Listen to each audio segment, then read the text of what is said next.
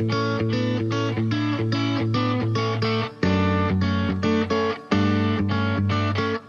to CBO Speaks, the official podcast of the National Association of College and University Business Officers. I'm President and CEO John Walda, and I'd like to thank you for tuning in today. Our mission with this podcast is to have chief business officers reflect on their careers and offer personal examples of how they have navigated difficult situations and learn from their experiences as a CBO. You can find resources for today's episode, as well as a wide variety of research and tools at nacubo.org.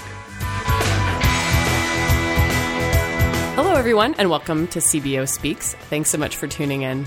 My name is Megan Strand, your host today, and I am so excited to be joined by Amir Raname-Azar, Vice President for Finance and Chief Financial Officer for Carnegie Mellon.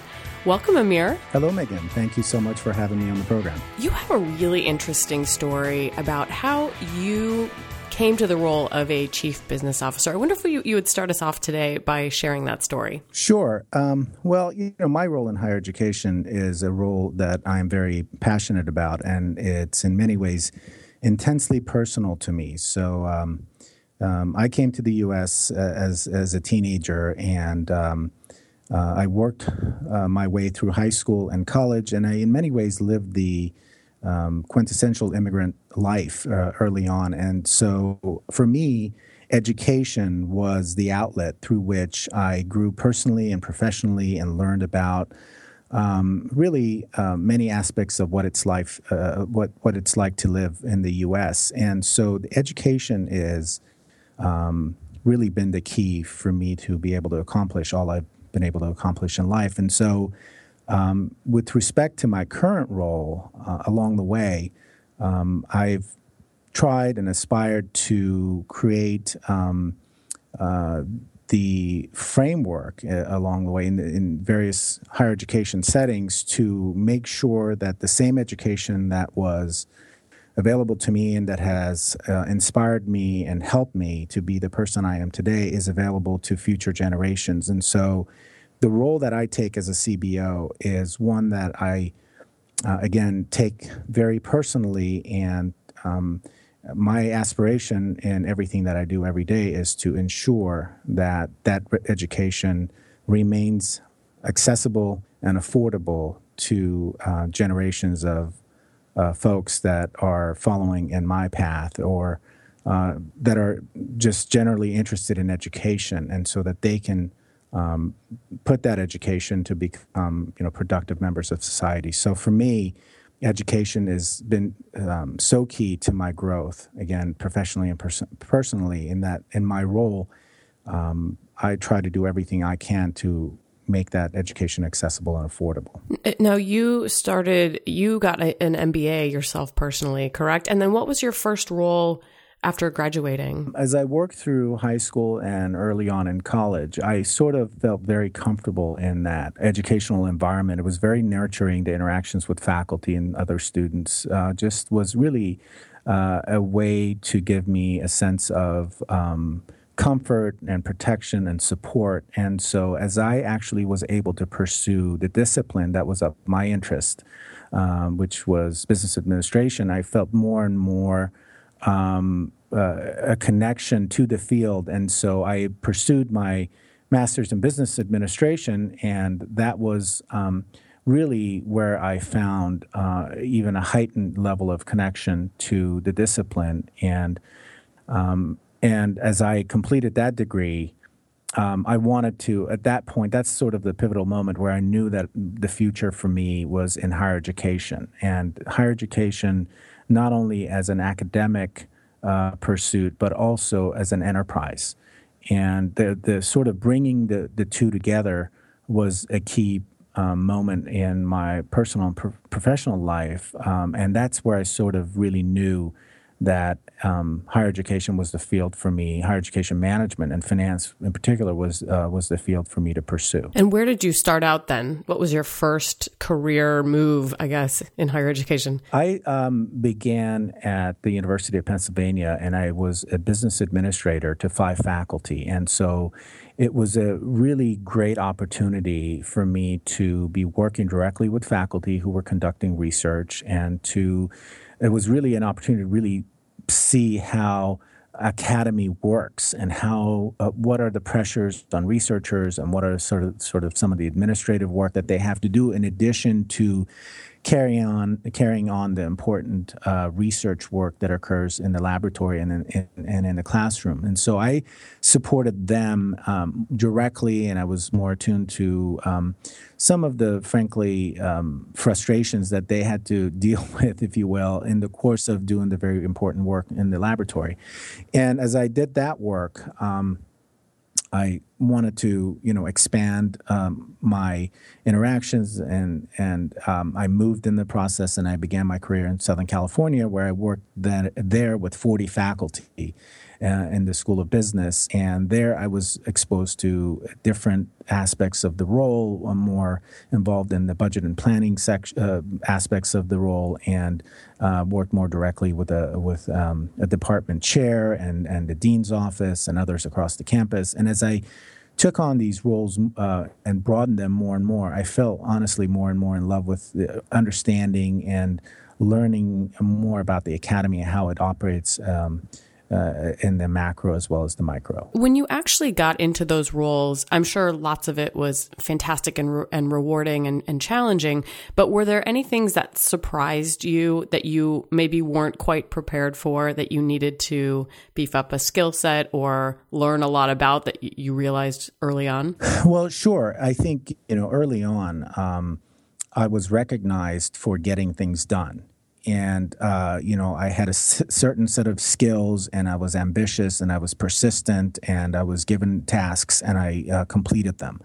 But along the way, as I grew in my career, I recognized that that as the span of control or as the span of responsibilities grow, then you need to rely more and more on the teams that you work with. And so building teams and making progress through influence became clear to me as a fundamental dimension of success for anyone in leadership or management.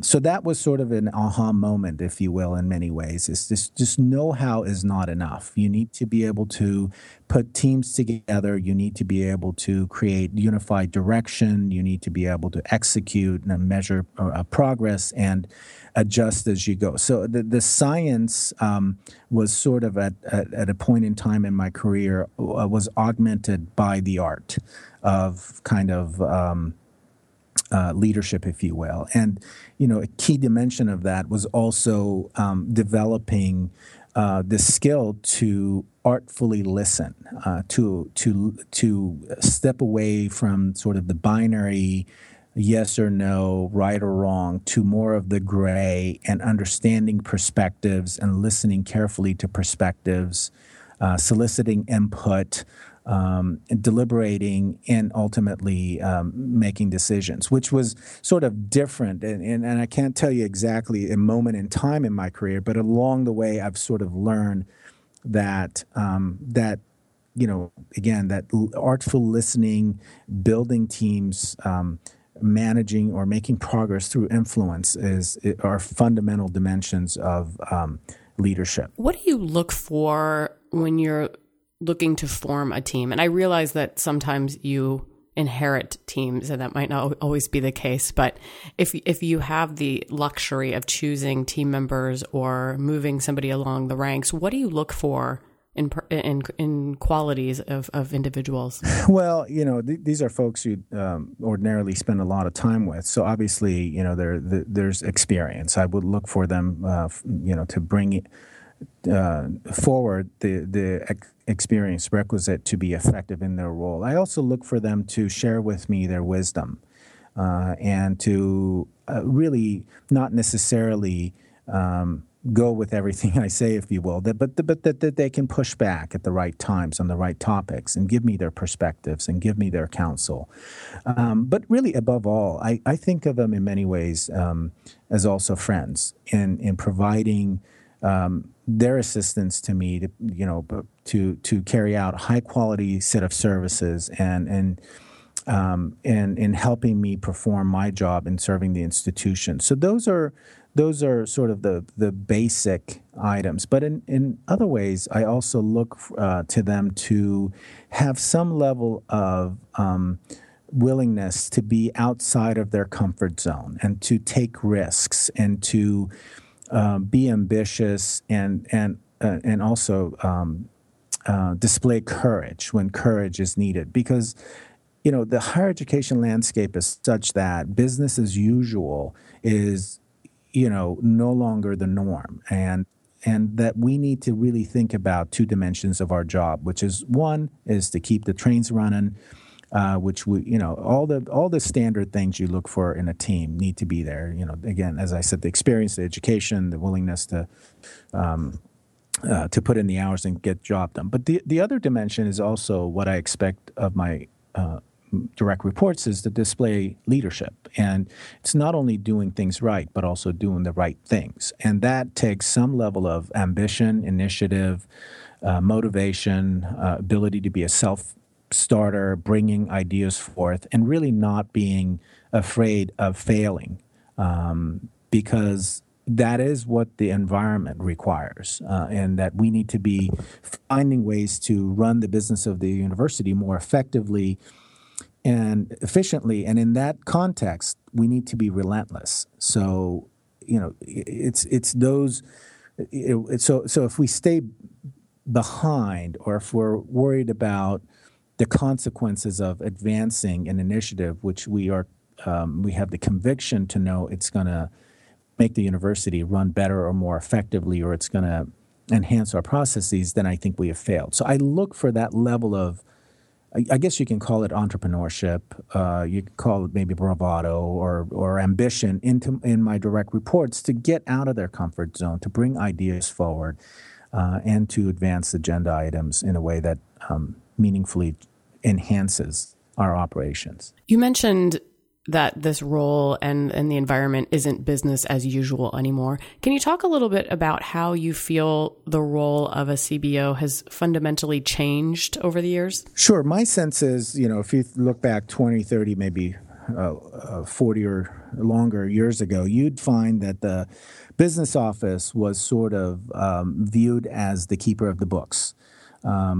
Folks went there to kind of, get information, and we kept the books clean, and we went through audits, and we did sort of some basic, if you will, business functions on behalf of the university. But as you look at the higher education landscape today, there's really a competitive enterprise where we need to be really mission-focused, but also in many ways business smart.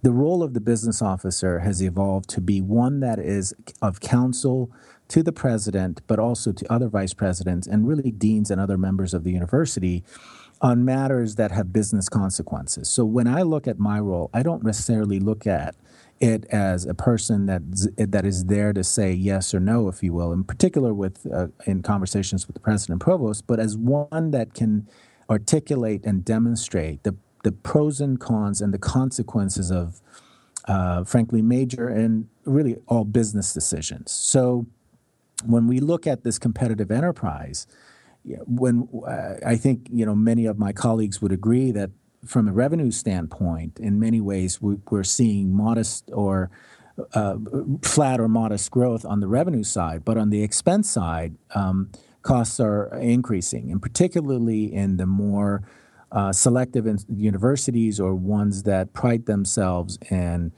providing world-class facilities or individualized learning or having faculty on staff, if you will, that are very accomplished. Well, all those dimensions cost money, and add to that technology and investment in infrastructure.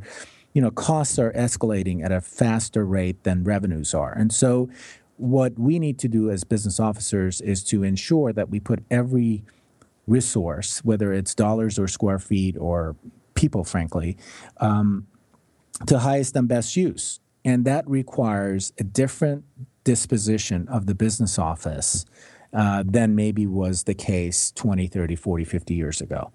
And and to be at the table, we would need to bring value. We need to bring expertise. We need to bring know-how. We need to bring data. We need to be able to take a situation, analyze it, demonstrate the challenges associated with it, and maybe and also the benefits, and then maybe make some recommendations. So that's a decidedly different business office than might have been the case decades ago. What are you doing in your current role that you never imagined you'd be doing 10 years ago, 5 years ago? That's a great question. I think, traveling to Qatar.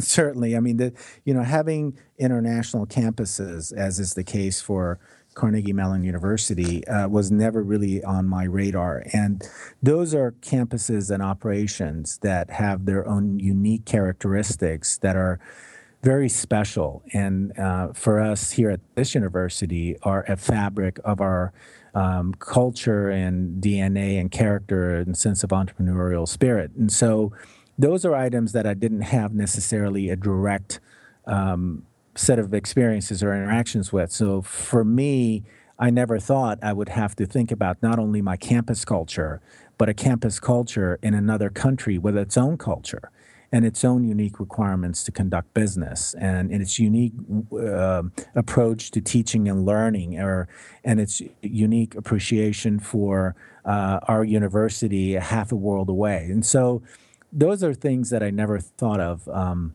And there's, items that I think you would expect also to be new if you were to take on a role like this, which is, what is it? How is it different to do business there? What are the different legal or regulatory requirements? What sort of things do you need to think about if you're doing audits there, or you're managing cash there, or exchange rates? I'm not just talking about those things, which honestly I never had exposure to, but it's sort of the grander picture of what is it.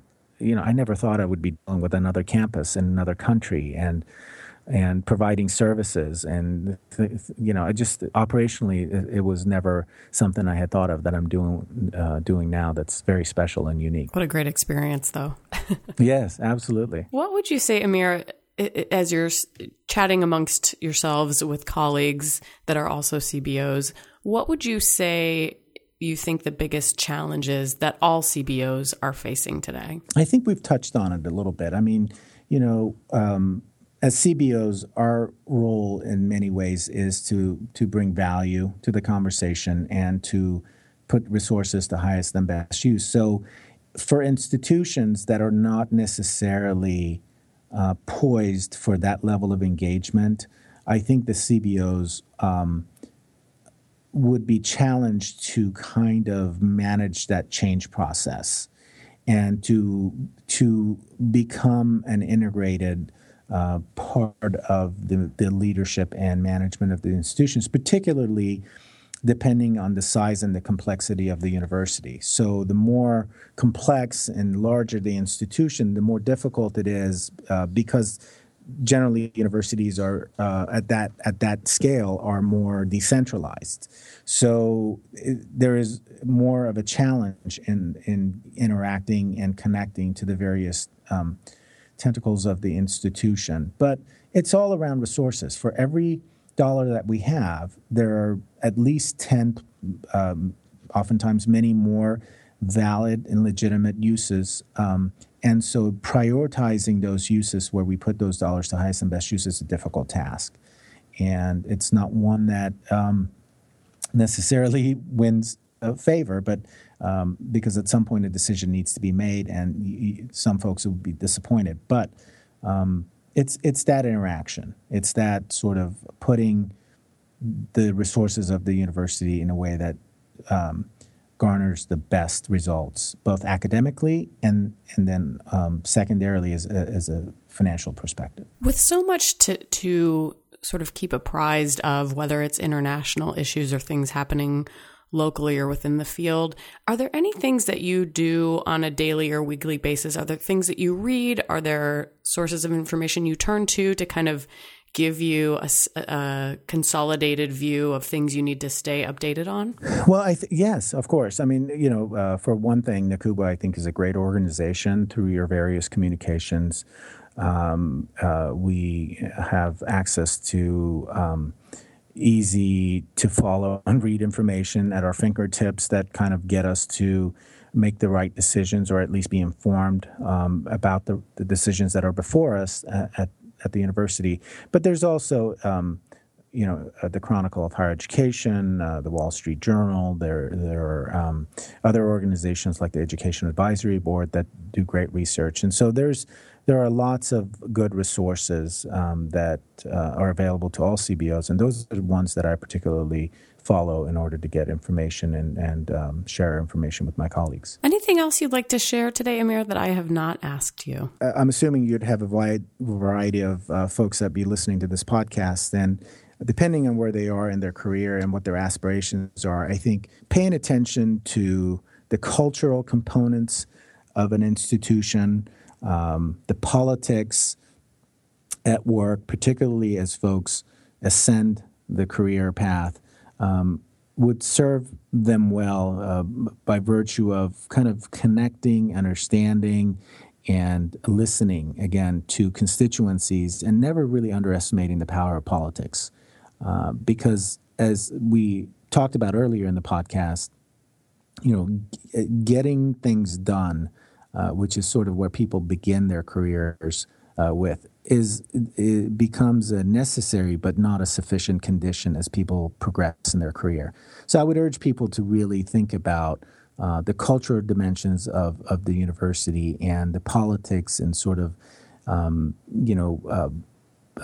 spending time on leadership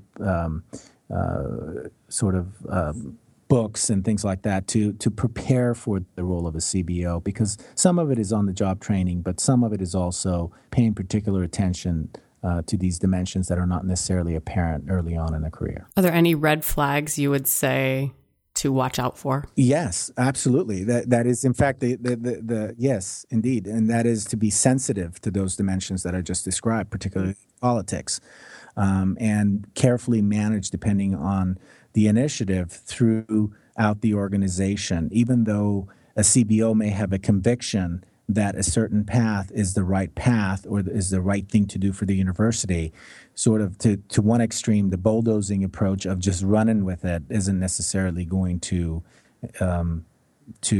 garner success. And so, in other words, understanding the key players, listening to their perspective, interacting with them, partnering with them, paying attention to the process, managing that change carefully. I mean, these are sort of buzzwords that I'm throwing out, but they have real practical implications as CBOs or folks with aspirations to become CBOs need to pay attention to, because they're key to fundamental success.